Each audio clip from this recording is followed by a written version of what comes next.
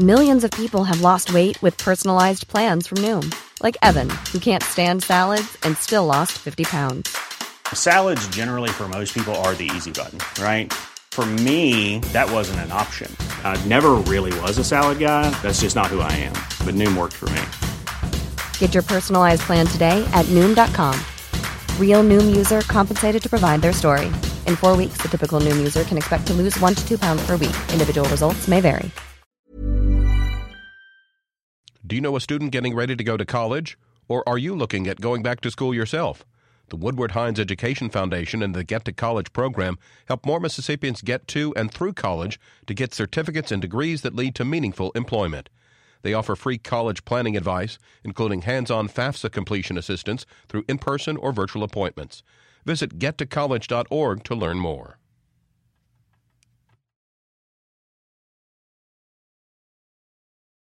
Support for MPB comes from the Woodward Hines Education Foundation, committed to helping more Mississippians obtain post-secondary credentials, college certificates, and degrees that lead to employment. More information about Woodward Hines Education Foundation at woodwardhines.org. Good morning. It's 8:30 on Friday, October 20th. I'm Karen Brown, and this is Mississippi Edition on MPB Think Radio. On today's show, are more state takeovers on the way? Find out what new state rankings say about Mississippi's public and charter schools. Then take a look at the state legislature through the eyes of the first African American to serve since Reconstruction, what he sees on the horizon. And saving oneself. Learn tips for prevention or early detection of breast cancer. That's all coming up. This is Mississippi Edition on MPB Think Radio.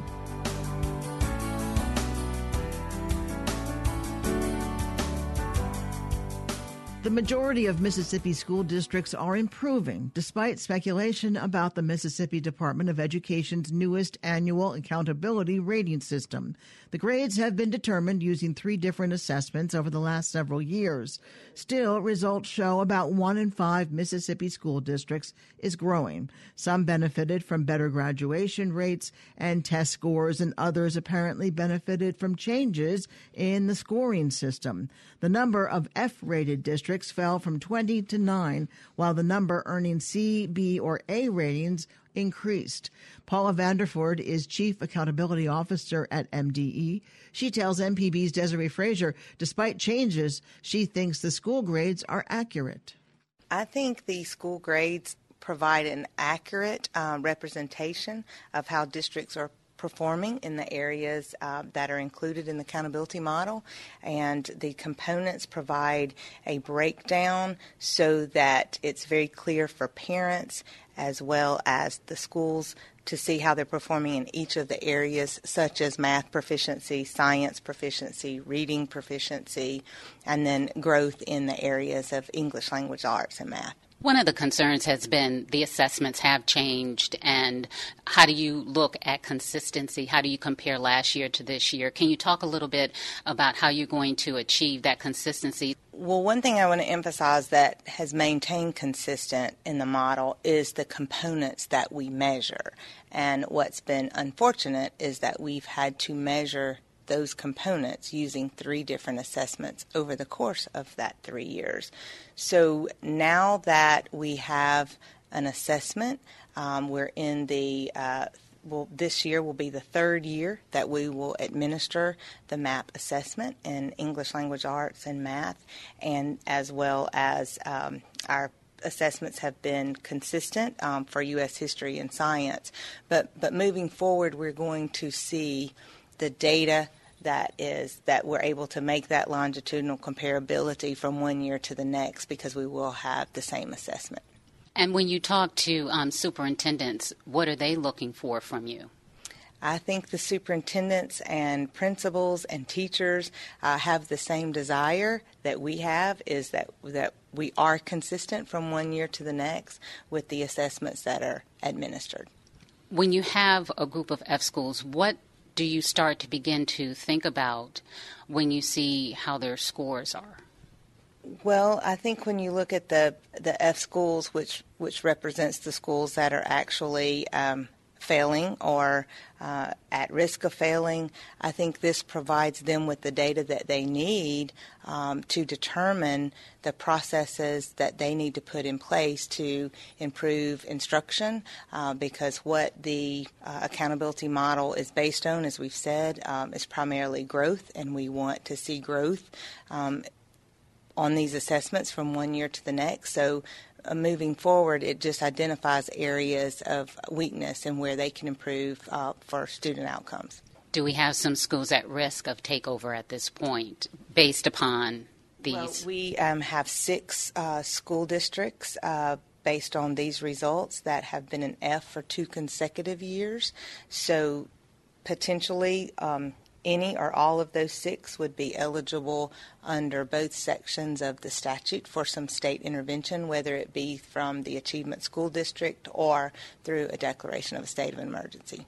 Can you tell me what those 6 are? Do you know? Yes, we have the list of those. It's Greenville Public School District, Holmes County School District, Humphreys County, Jackson Public School District, Noxubee County, and Wilkerson County.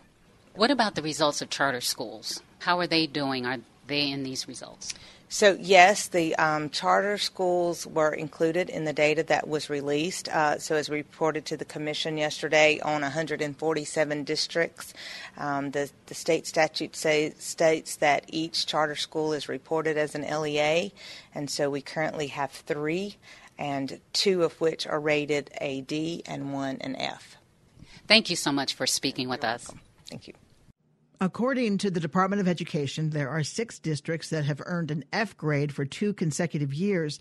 That means they could be eligible for state takeover. Nancy Loom is Executive Director of Public Education Advocacy Group, the Parents Campaign. She tells MPB's Ezra Wall what parents should be looking for when reviewing ratings.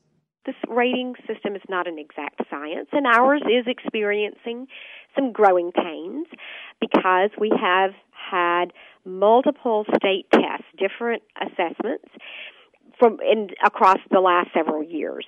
And one of the most important things that the Department of Education and our model, our accountability rating system, considers when assigning these grades is how much students have improved in their learning from one year to the next year.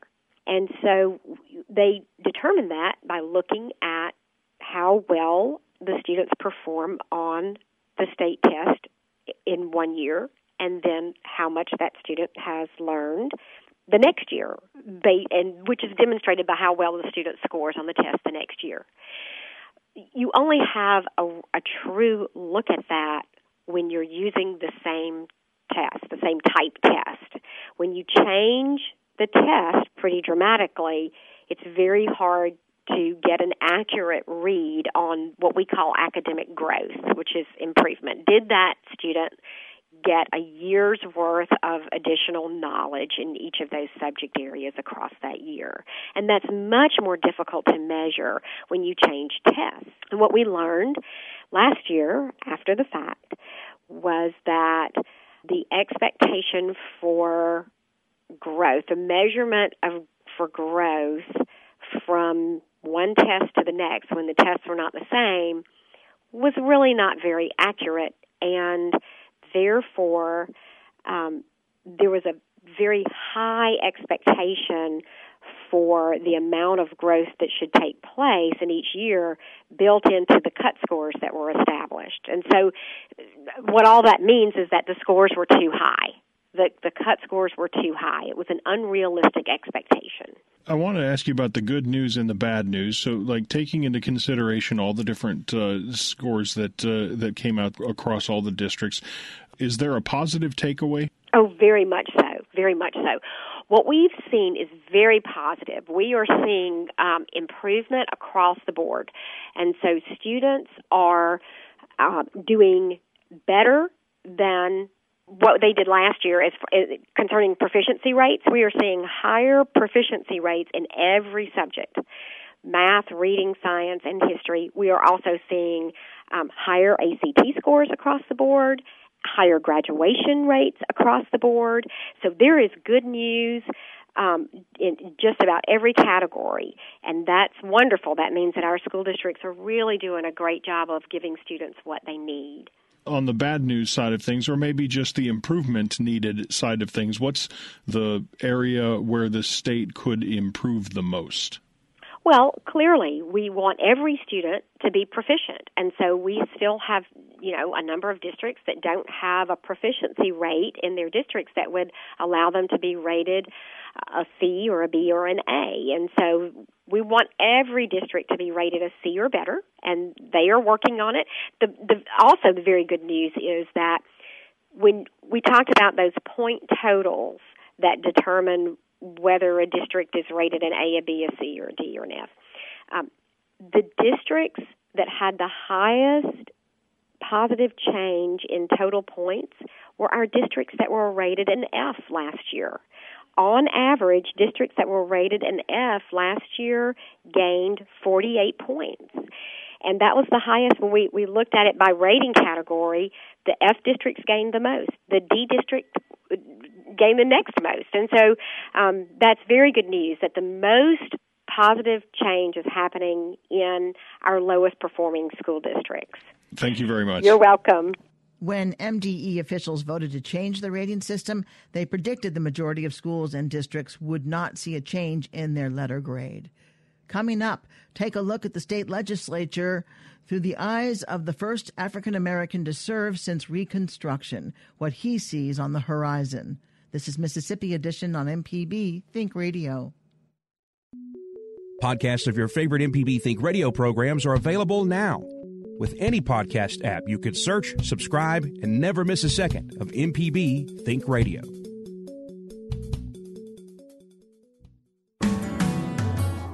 This is Mississippi Edition on MPB Think Radio. I'm Karen Brown. Mississippians are honoring former Speaker of the House and retired educator Robert Clark.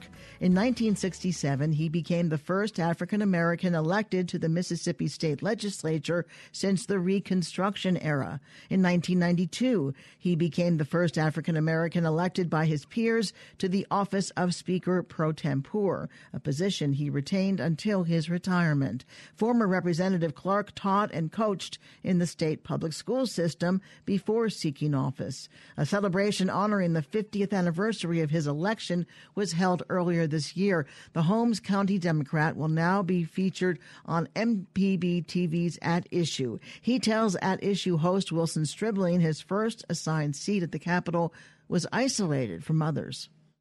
There was no other African Americans that was elected at the time, but no other individuals elected to sit next to me. And I sat next to that for maybe 2 terms before I finally got an individual that sat next to me. Change was slow to come because it was still, almost 10 years, I believe it was 1976, before there was another African-American elected to the legislature. Did that surprise you that it took that long? It took about 8 years before I got another seatmate. He's elected from North Mississippi, and he sat beside me. We talked a little bit about education and the reforms that were made, especially in 1982, and there were others in the other years that you served until the early 2000s. How do you feel about the state of education today in Mississippi? And if you were in the legislature, what would you be trying to change? I would be trying to find out the causes. Every time you see national statistics, the last one I saw is where Mississippi was ranked at the bottom of the ladder. And education, the dropout rate is high, the teenage pregnancy rate is high. And what I think somebody, the state elected officials that's in charge of education, as well as the local elected officials, they need to assess their particular situations and whatever we are coming up short in, that's what we need to look at. We are still back to the point where the educational level in the state of Mississippi needs improving. And it's not going to just improve itself if people do not have the proper human values to see the value of an education. And this needs to be looked at, what we need to do. When I was in the classroom in this particular school system, students was just, they was maybe on a ninth grade level, ninth grade algebra, ninth grade math, and couldn't do fractions or decimals or what have you. But usually what I did with students like that, I had to go back, start with them where they are, and bring them up. And my principal at that time, somebody in the math department summoned him and told him I wasn't teaching on that level. And he summoned me to his office, and I told him, you are correct. Some instances I'm teaching on my level, and other instances I'm not. And he just said, I urge you to go back to your classroom and start teaching on the level. I told him, Mr. McLean, there's no way in the world I can do that.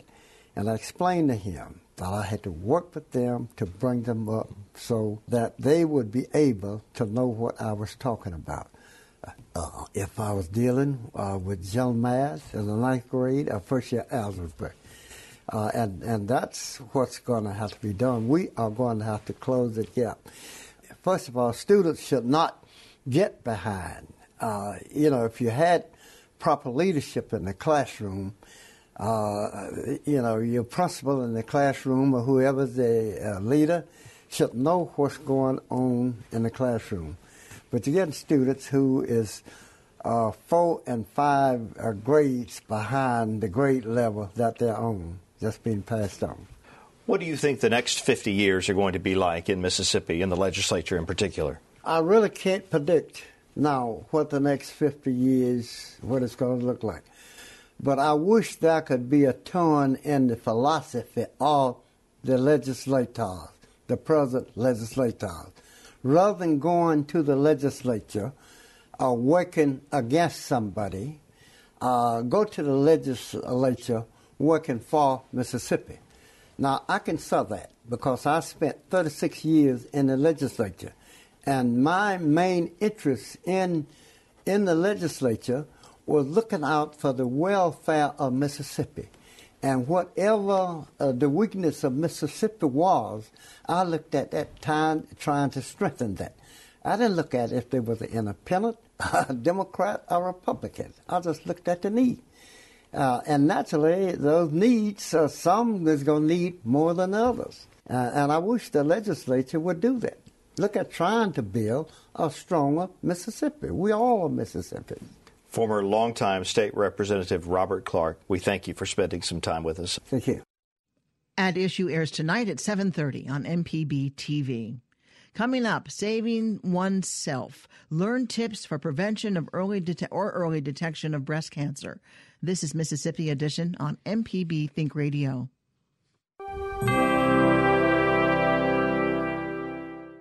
In October of 1820, two generals, future President Andrew Jackson and future Mississippi Congressman Thomas Hines, traveled to Doak's Stand on the Natchez Trace. There, they met with 3 chiefs of the Choctaw tribe to negotiate what came to be known as the Treaty of Doak's Stand. The treaty, like many before and after, was designed to resettle Native Americans and open up land for white settlers. The treaty resulted in the Choctaw surrendering half of the remaining homeland in Mississippi to the United States government. In return, a significantly smaller area of land in Arkansas and Oklahoma was ceded to the Choctaws. This agreement was followed 10 years later by the Treaty of Dancing Rabbit Creek, the final significant land cession for the Choctaw tribe. This has been Mississippi, a thread through time.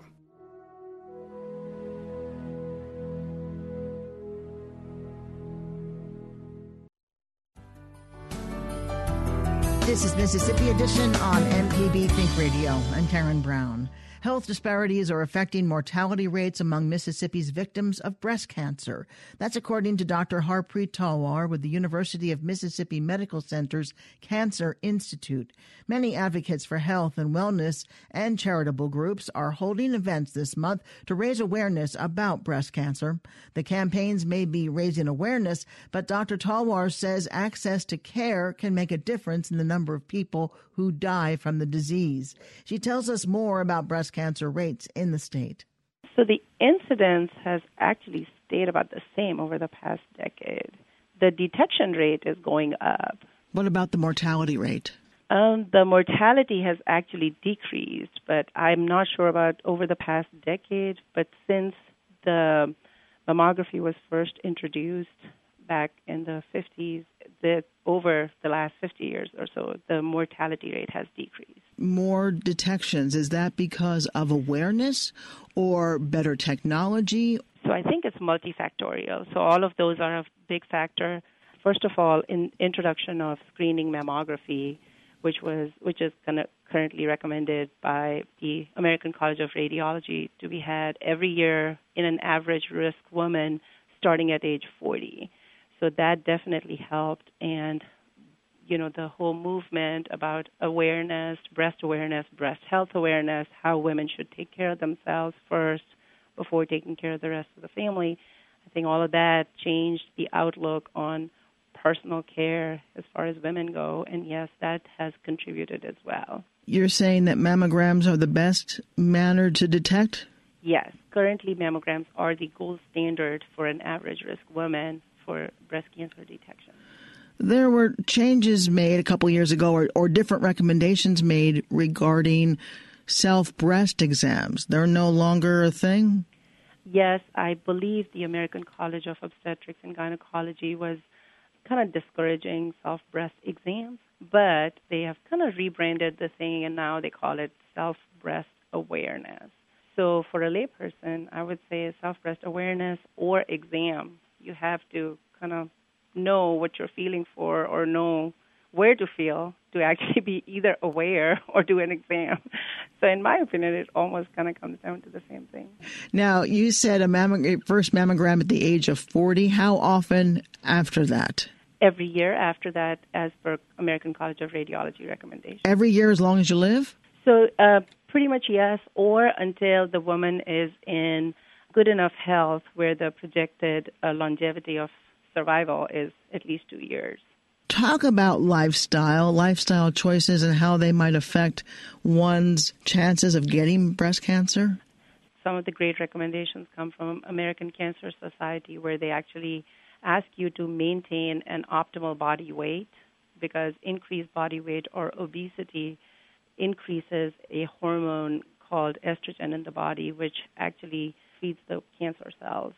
So active lifestyle, decreasing or keeping a good body weight, and food intake or alcohol intake actually is the other culprit that recently came into limelight over the past 5-10 years or so. They found that the optimum amount of alcohol should be limited to a 4-ounce drink, an occasional drink. Is there one part of the population that's more at risk for developing breast cancer? I mean, is it by age, by race? So both are correct. With advanced age, the risk of breast cancer increases in a female. And also by race, I think incidence-wise, there's not much difference between African-American women and white women or Caucasian women, but the mortality is significantly different. It's actually proven that more African-American women die of breast cancer.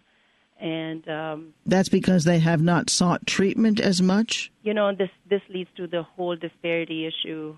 So, yes, sometimes or access to care, correct. Access to be able to see a doctor. Correct. Or socioeconomic factors. Correct. Yeah, so it's very multifactorial, and especially in the state of Mississippi, where 20% of the population is below poverty line, and the access to mammography centers or experts or people who will actually do this screening mammograms, or a center that does screening mammograms, all of that is limited geographically, and also access to insurance is limited, and it's multifactorial at this point in time. If you're diagnosed at stage 1, what your expectation for recovery is? So stage 1 is actually pretty, has shown to have the best survival rate overall. I mean, if you seek correct treatment, then stage 1 survival is, I think, greater than 90% over the next 5 years. And then when you reach stage 4, what is it then? It becomes pretty dismal at that point in time. I believe it's something like 20%. And then sometimes we can modify your screening schedule. If the woman, we find out by calculation that if she's at a greater than 20% lifetime risk of breast cancer, which makes her high risk, then we can modify her screening schedule, keep a better eye on her. At 6-month intervals, we'll end up doing one kind of screening test or another to make sure that if she did develop breast cancer, it'll be like really early to pick it up. So yeah, I mean, just be overall aware of your breast health and take care of yourself. Dr. Harpreet Talwar heads the Division of Breast Imaging at the University of Mississippi Medical Center Cancer Institute. Dr. Talwar, thank you so much for being with us. Thank you. And happening today, thousands will be bold and be bald. Individuals coast to coast will wear bald caps from the second they wake up to the moment they go to bed to help raise awareness and funds for cancer-fighting charities across the country. I hope you'll join us Monday morning at 8:30 for the next Mississippi edition, only on MPB Think Radio.